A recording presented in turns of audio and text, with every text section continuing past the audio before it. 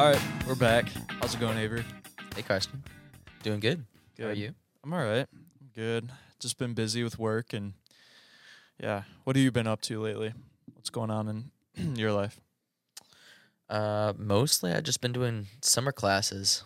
Okay. They are keeping me busy Yeah. for sure. One of them is 35 hours, like a week is what it says as the time commitment. But For a of course, class? yeah, the class. 35 hours a week. Yeah, for one class. That's like a job. It is a job. Yeah. What? So I what mean, is? it's not a job, but like, yeah. What's the it's- class about? What are you doing? It's heat transfer.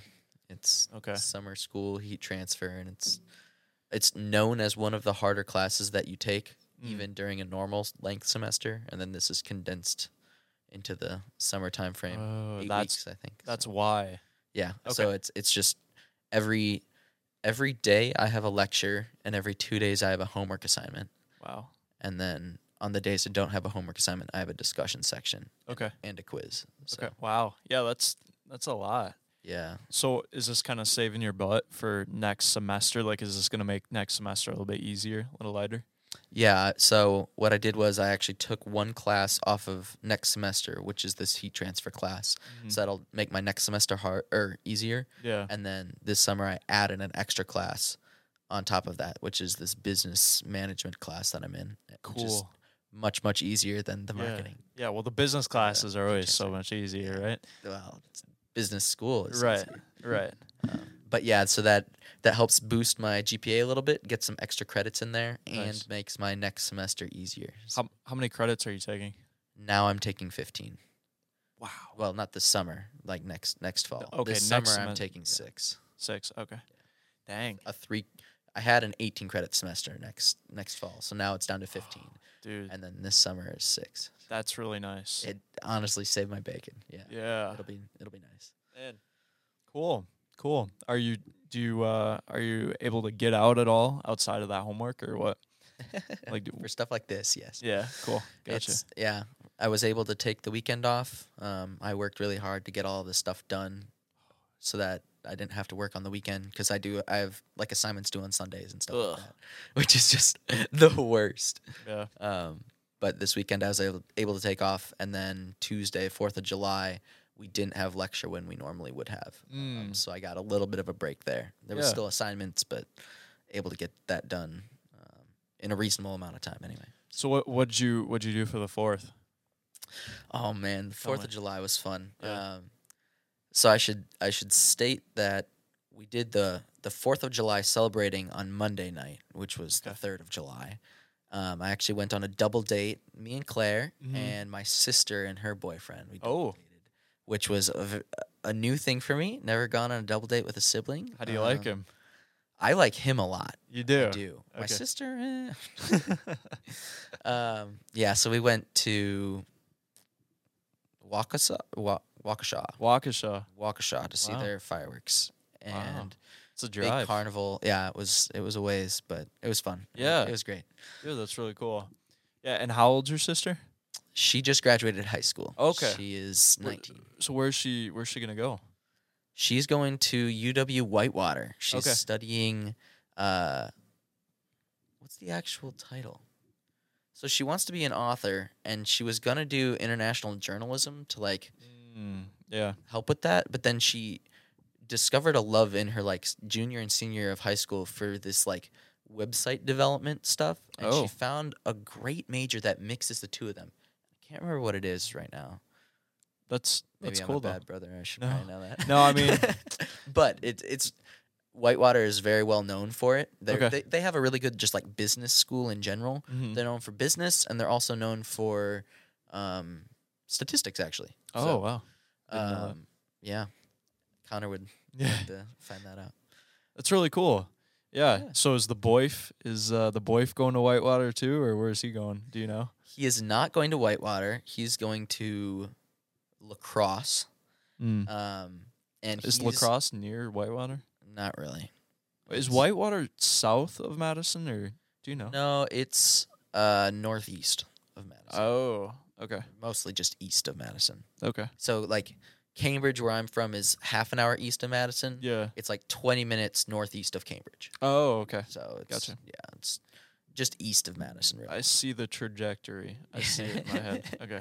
And then yeah, lacrosse is where he's going, and he's the super outdoorsy. Mm-hmm. He's going to be a DNR guy. He works for the DNR right now. Wow. Okay. Wants to be a ranger or a warden or something like that. That's cool. Yeah, he's a great kid. Yeah. Super into fishing, which is something that I enjoy, but never got like into. Me So- neither.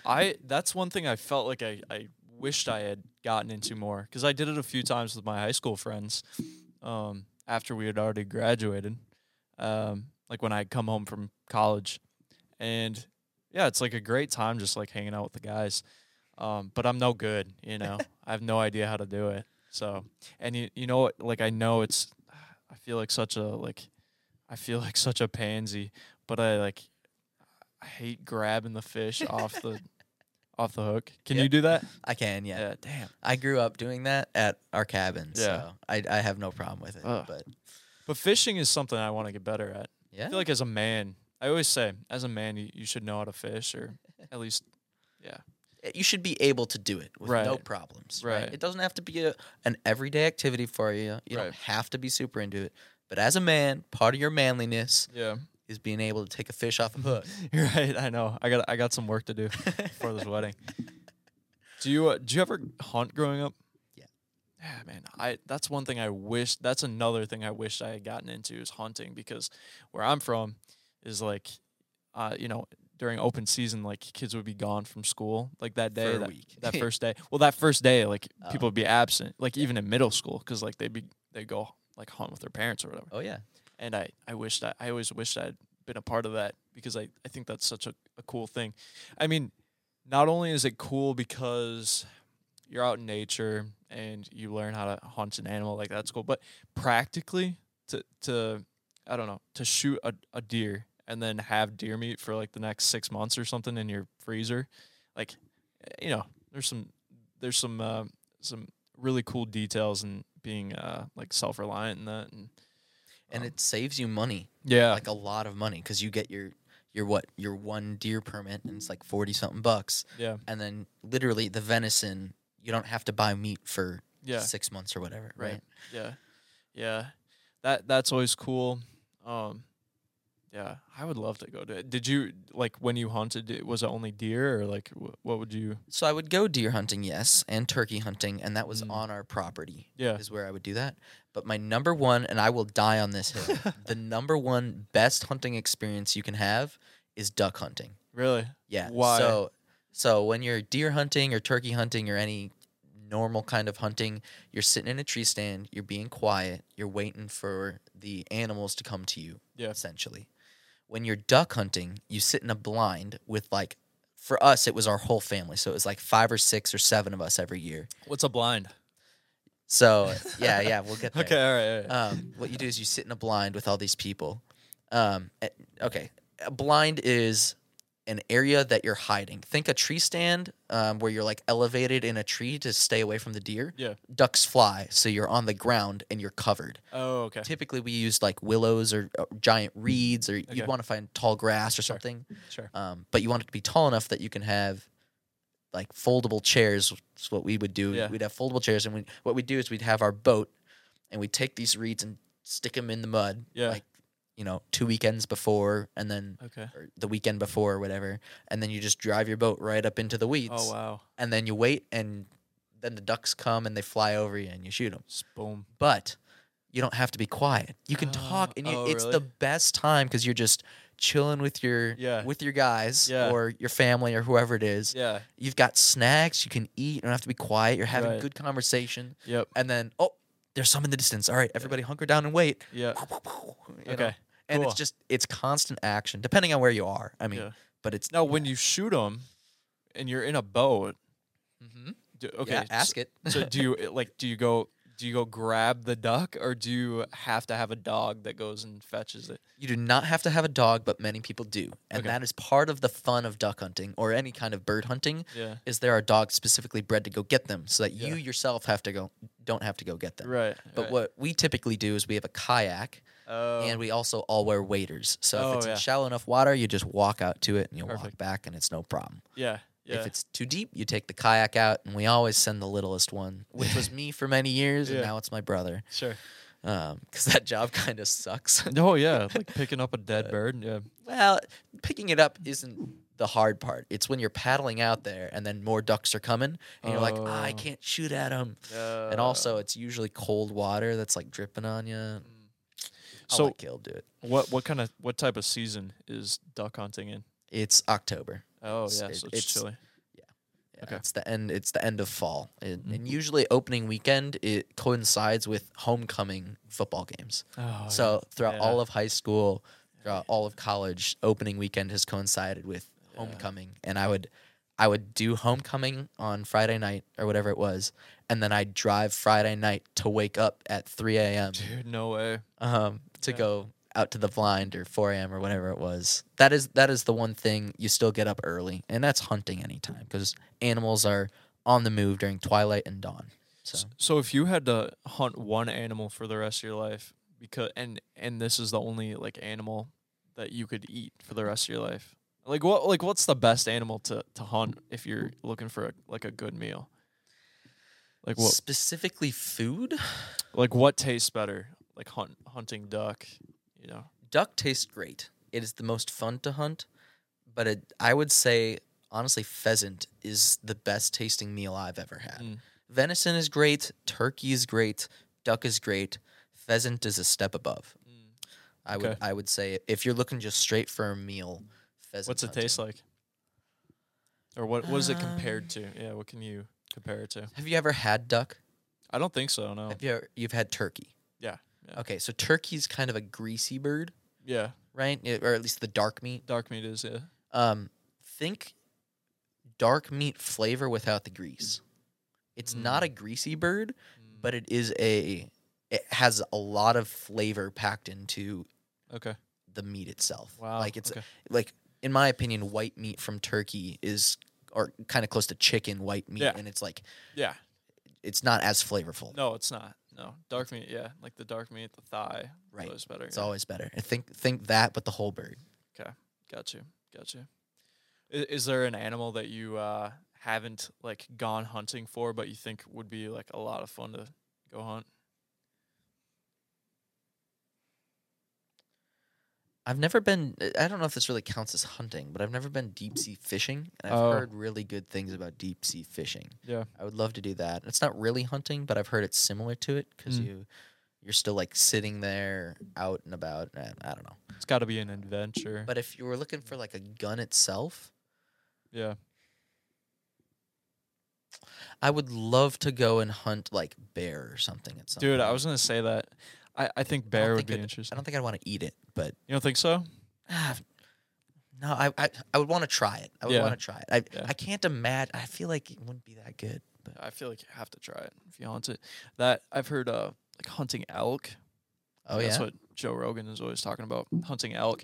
The other thing is, I guess in Texas they have like tons of wild boar, like wild Okay. pig. I changed my mind. 100% that. But Yes, you wouldn't those want are to cool. you wouldn't want to eat those because they're pretty nasty. Apparently, Are they? they're just wild and they're just gross. But they're it's like an infestation of them, and they need people just to kill them, like kind of like coyotes. They're invasive. Yeah, invasive. And so I was listening to a Rogan podcast, and he was talking about how people will get in like helicopters. Oh They'll yeah. fly up above all these herds of these wild boar, and then just start shooting them with like an AR or something, just See, mowing them down. you seen the video with like the miniguns? No, I haven't. They take miniguns. Really? Yeah.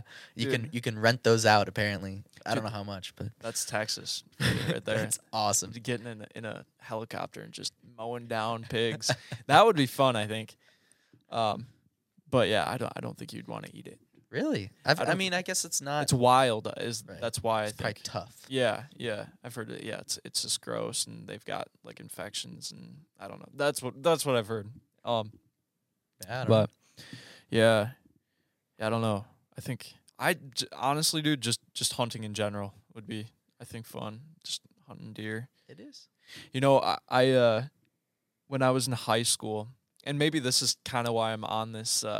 You know, I'm really romanticizing the idea of going and hunting. But when I was in high school, my family like went in on a like a pig and a cow from like the fair with like a few other families, and we had like ham and sausages and bacon and like steak and like burger patties for like a couple months, and it was great, and it was so good, dude. It was so good. Like the ham was just delicious. Like it wasn't comparable to anything you buy at the store, and that's something I think would be fun. Just like going in on like a pig or a horse or a pig or a cow or something from the fair. You know, Oh yeah. I want to do that.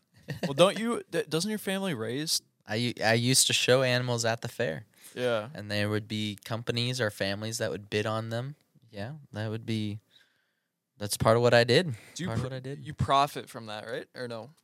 I personally would not profit from Sure. it, but the people that I would raise the pigs for would profit from it. But you wouldn't raise them for your parents?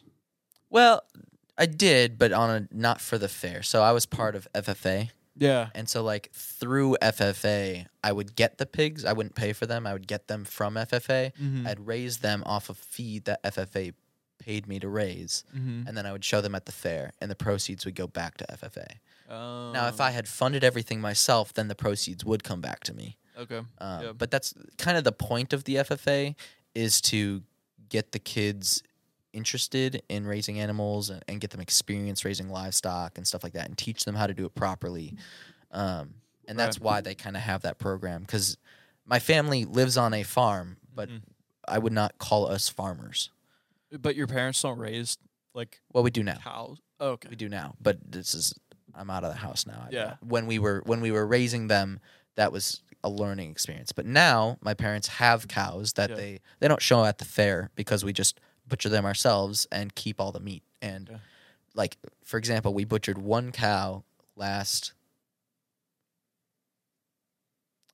the March before this past March, so over a year ago, Yeah. Yeah. and we're still eating it. Dang, man. And Yeah. we don't buy And I meat bet at the it's- store. I bet it's good too. It is so good. Yeah. It is Yeah. so good. We don't buy meat because we have the cows. Yeah. We don't buy eggs because we have Right, the dude. chickens. Chickens. I want to have chickens when I grow up, because it just seems so simple, and eggs are so good for you, and I bet that the eggs taste a lot better. They than are. Yeah. They do. Are the yolks like bright orange, and that's what I've heard is Depends on what kind of chickens you have. okay. Ours are yellow, but the yolk itself, so the eggs are brown instead of white. Okay. Okay. The yolks are yellow like you would expect at a store, Mhm. but the white part isn't as white. It's like it's almost got a bluish tinge to it, Really? and it is 10 times better than anything you'll buy at the store. Do you have to worry about salmonella when you have your own chickens? No, not if you cook it. Well, no. I mean, if you didn't. If you didn't cook it, like if you ate it raw, because isn't that like I an have infection no in the idea. like doesn't salmonella come from an infection in the chicken itself? So if you have healthy chickens, you don't have to worry about. I don't know. actually have no idea. I don't know. That's worth looking up. Yeah. Maybe yeah. we'll put an infomercial Yeah. in the next podcast. you know? Sure. Yeah. Well, if you have your own chickens and you have Yeah. them treated, Right. you don't have to worry about salmonella. Yeah. Yeah, Just- I don't know though. Interesting thought. Yeah, chickens would be.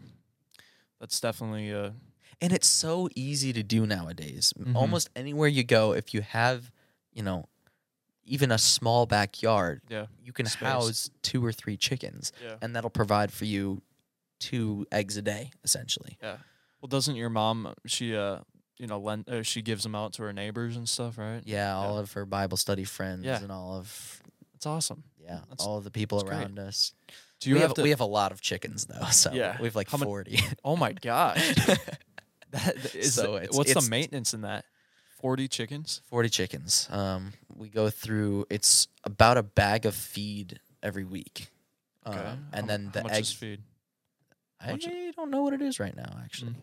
But I know that the eggs that she sells enough to cover a bag and a half a week, Okay.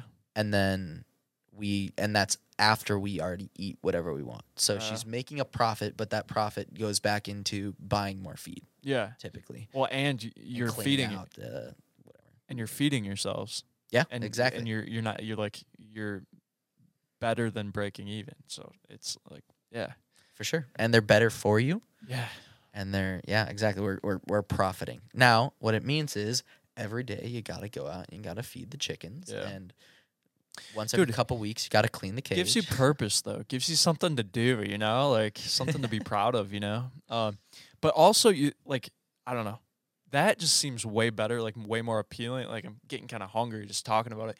But like what you're feeding your chickens, like what you're feeding your cows and your pigs and whatnot. Like you don't have to worry about where that what kind of industrial farming right? crap is gotten into your the meat you're buying at the store. Oh, yeah. So There's no preservatives in it. yeah, There's no you know, and you know that like the cruelty piece. There's not true. 50 chickens Just for hanging. 10 feet, Yeah, right? just Or hanging there. yeah. Yeah, exactly. Yeah, dude. Also, you know where it's coming from too, because I've heard, like when you see that, it might say like this meat is like grown in the United States or whatever. But like I've heard that a lot of meat just kind of like comes together, is conglomerated, and you have a lot of like cows in like Mexico and Canada and stuff. Like you don't know where the meat's coming from.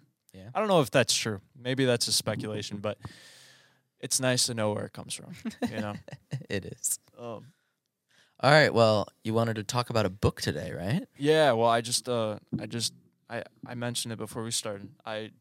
Last weekend I read The Great Divorce by C.S. Lewis, which is a really good book. Highly recommend it. I can actually, if you're interested, I know you're busy, but I can lend you mine. Sure. But you've heard of the book, but you don't know. Correct. anything I know C.S. Lewis. Yeah. I've read all of the Narnia series. And I've Mm. also read the, what's it called? Assurances series. Oh, okay. He's got like 3 books on the assurance of salvation and whatnot. Oh, is that where the Navs get the I think the Navs came up with it themselves, Mm. or like came up with their own version of it, but Mm. it was kind of, I don't really know. I don't Yeah. think they're the same. Okay. Yeah.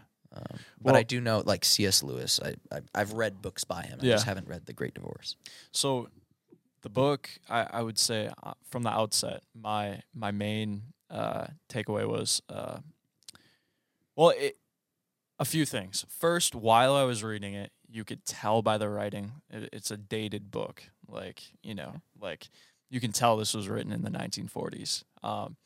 But so it was a little challenging to understand sometimes, but it wasn't frustrating. That's what I liked about it. It was somewhat refreshing just to read something that wasn't so basic, and you could kind of tell. I don't know. This was my impression. You could kind of tell that people reading it in the time that it was written, it probably wasn't a difficult book to read. It's probably a book that Interesting. for all of the classes. It didn't matter how educated or uneducated. That's the impression I got from it, because it spoke really simply, but there were just a lot of words or phrases that you don't hear. Gotcha. And Do you happen to have an example on the top of your head? no, not really, but That's fine. yeah, just like sentence structure. And Sure. I don't know if I think C.S. Lewis wasn't. I don't think he was American. So there were some like phrases for.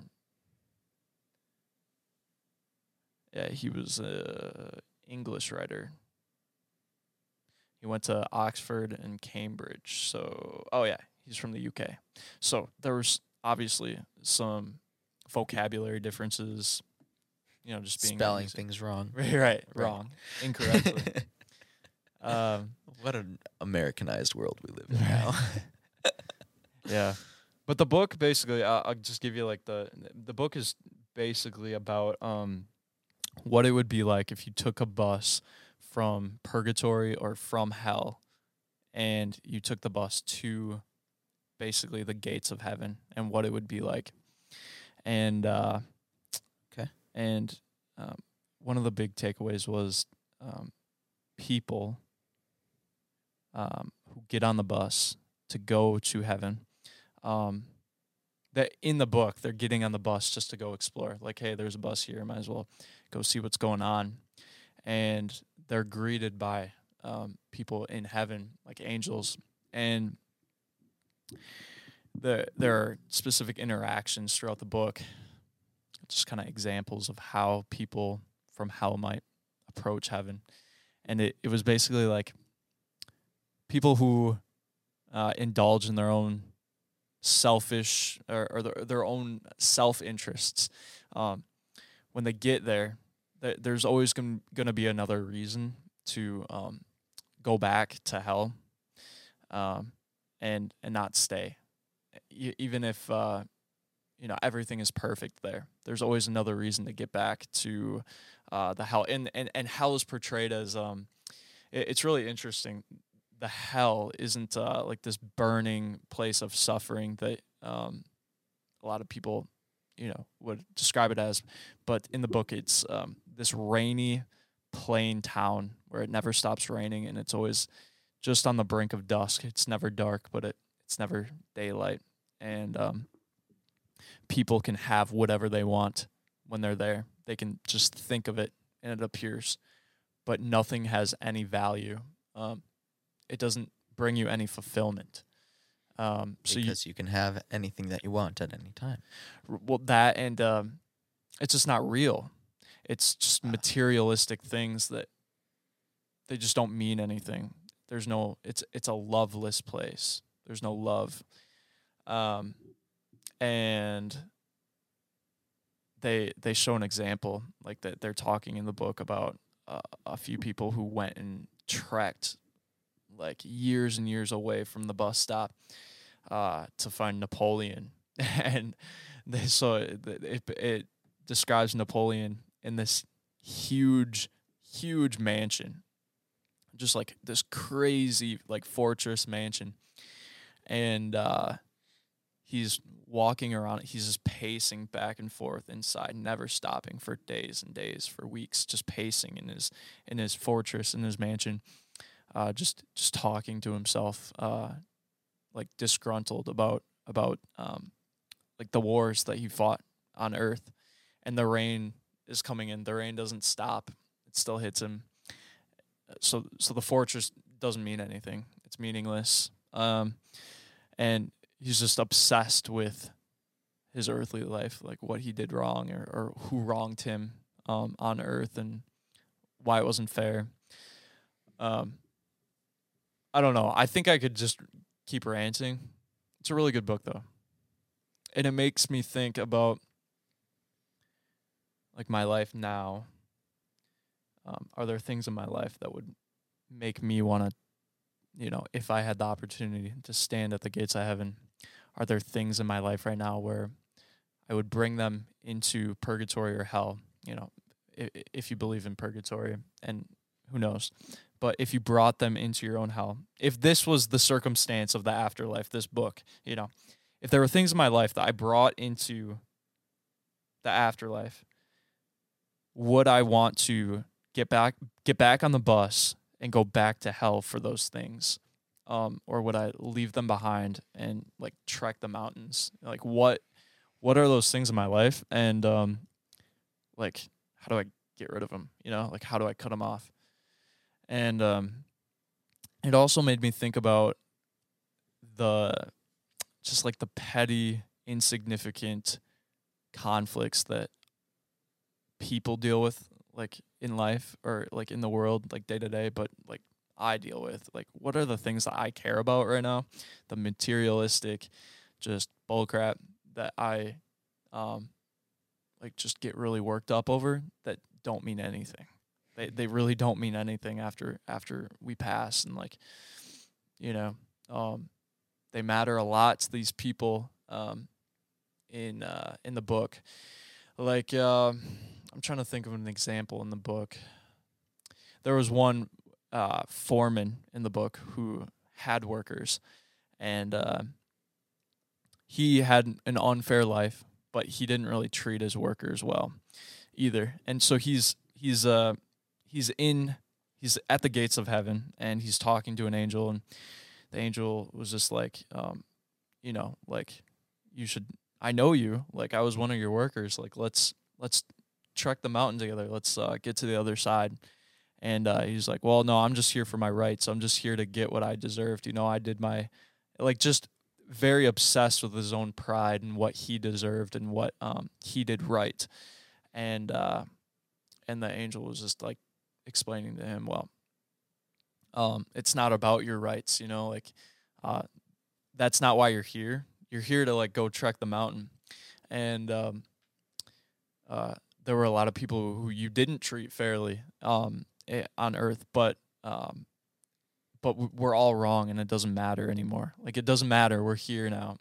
And like that person in the book, it seems that there are a lot of people who will do anything just to, who will always have an excuse to like turn away from good and just, or from repenting and moving forward.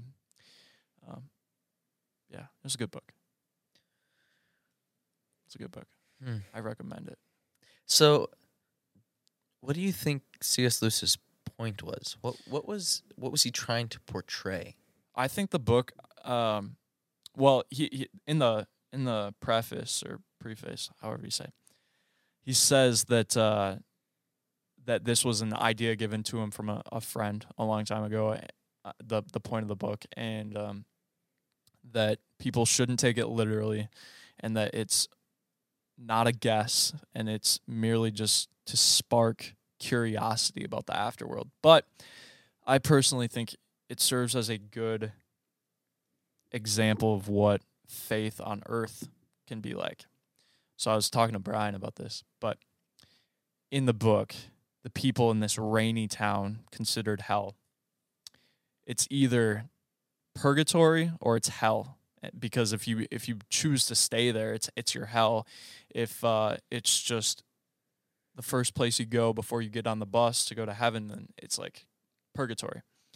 And it talks about how the longer you're there, the longer you are in this rainy town, the further and further you get from the bus stop. And the bus stop is the way to get to heaven. But the longer you're there, the more obsessed you get with these conflicts and arguments and bickering with everyone else there. And the more you just spread out and you get further and further away from the bus stop just to have some peace, but you can never find peace.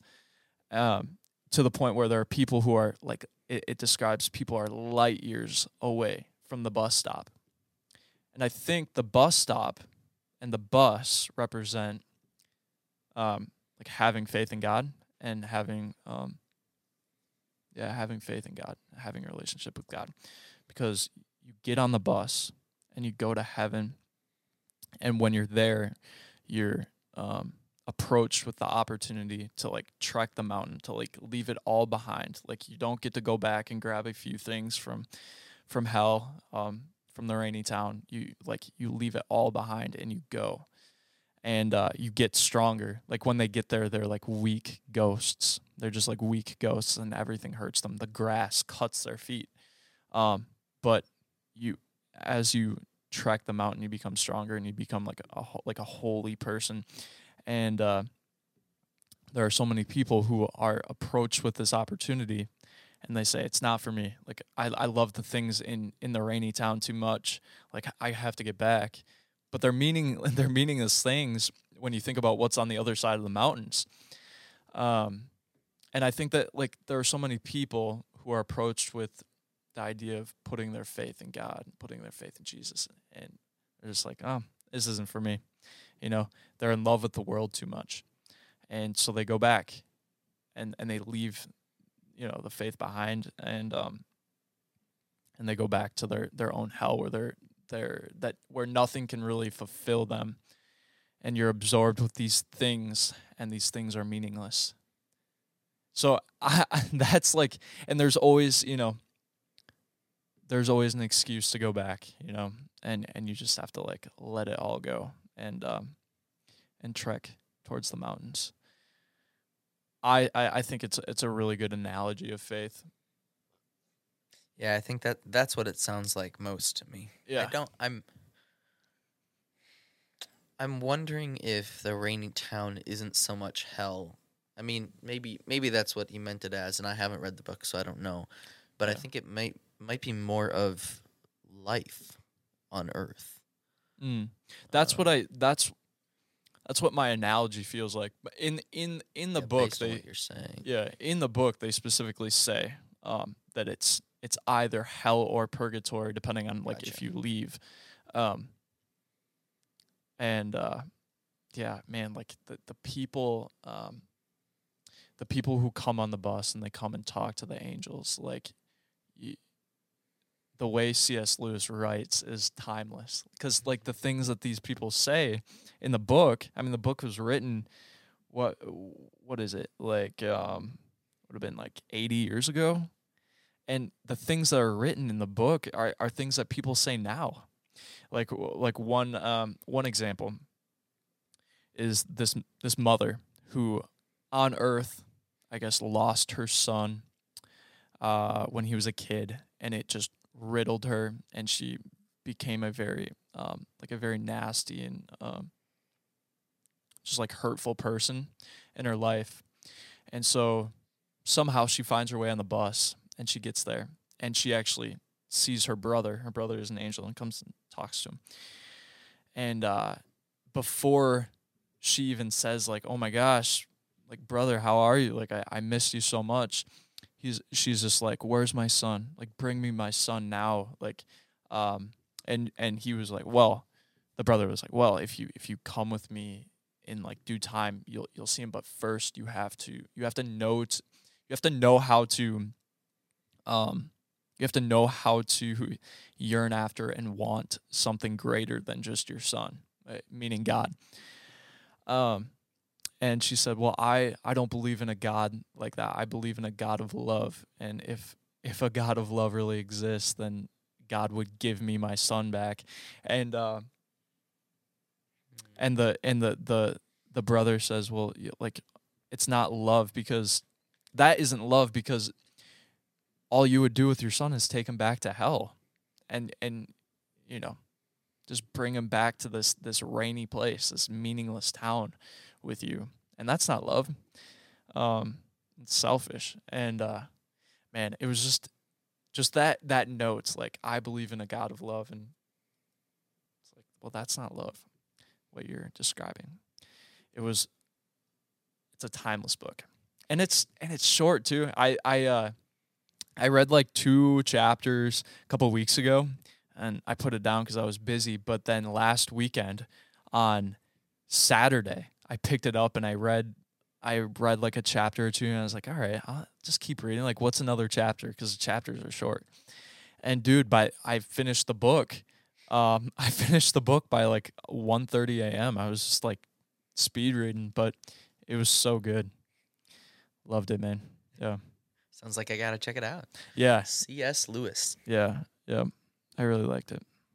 It really makes you think. It makes you think about what's really important in life right now. Like what are the meaningless bickerings that I get into, or the meaningless things that I put so much weight into, and what does it matter, but yeah.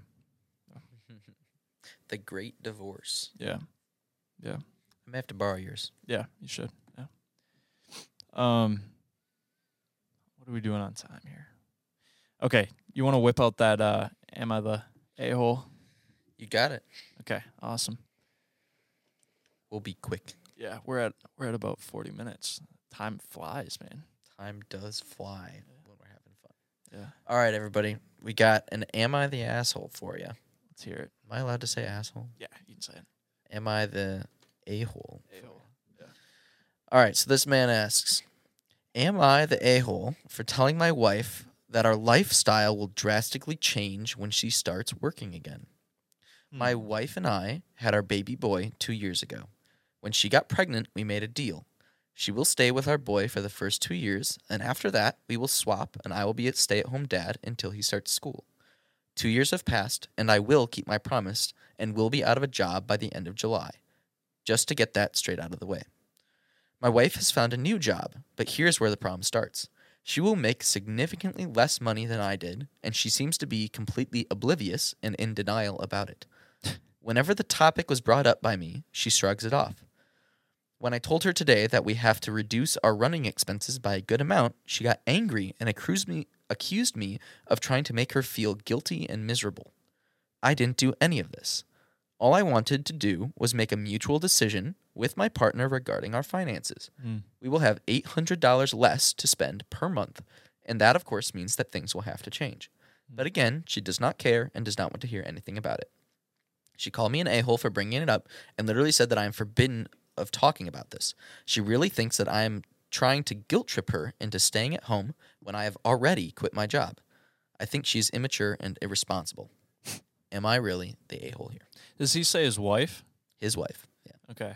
One, well, I think there are a few problems here. But right off the bat, why are you making a deal with your wife that she'll stay home for the first 2 years and then you will stay home for the rest of the kids', I don't know, like childhood? Is that the... Yeah, 3 or 4 more years, yeah. Why? You know? Like, I think naturally...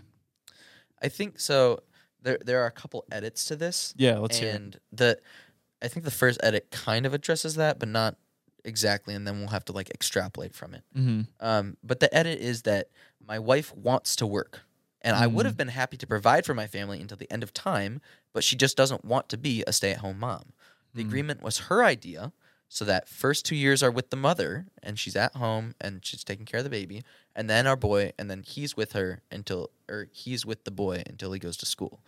So I think what I'm extrapolating from that is that they both want to work, but they also both believe that someone should be at home full-time with the kid at least until they start school.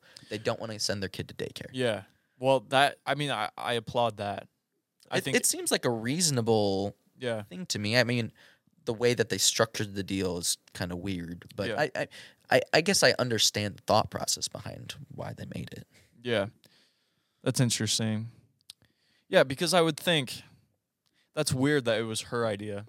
And if it's only another 2 years, like, why is it such a big deal that he quits his job and then you get back into the workforce? Why can't you just, I don't know, stick it out another 2 years? I don't know. Maybe that's insensitive to think. But if you're already taking 2 years off to like be at home for your kid as a wife, why wouldn't?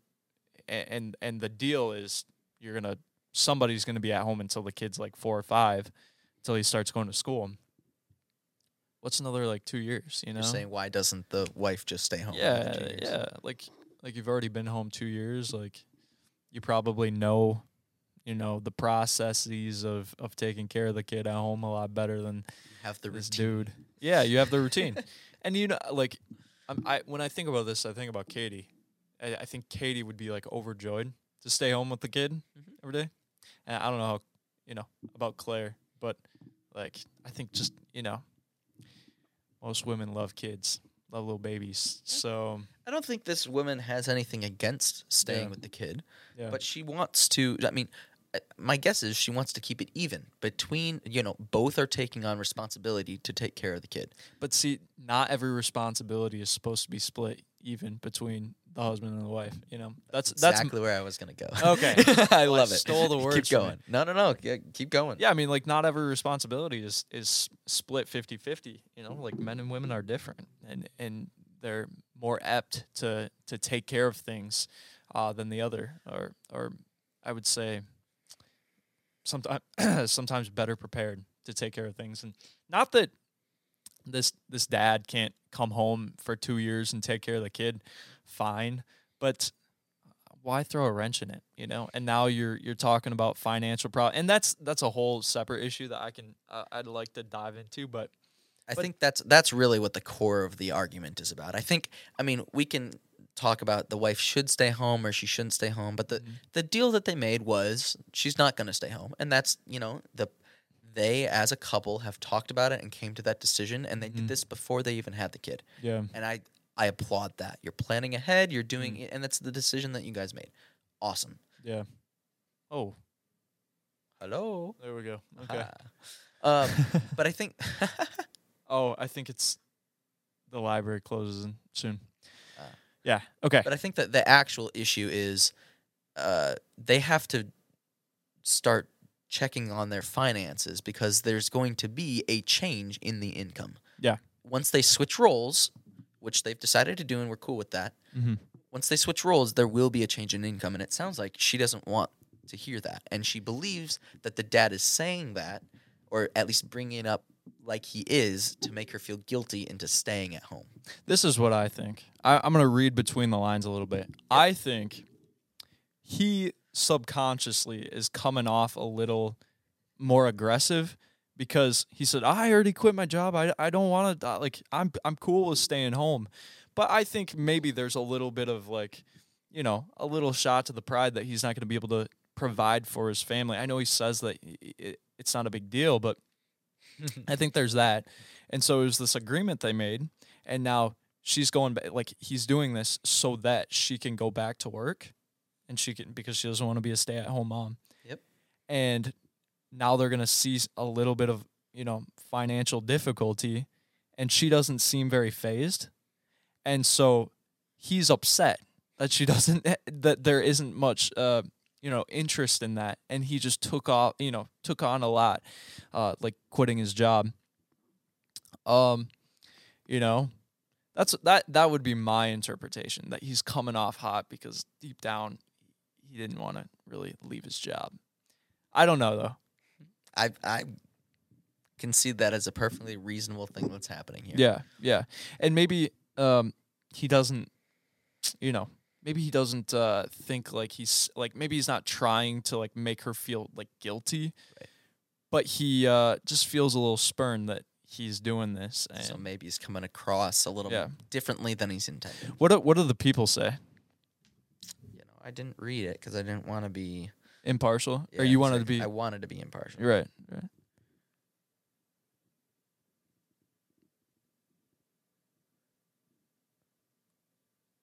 Sounds like people are kind of on the dude's side. Read me a couple. That's a good one.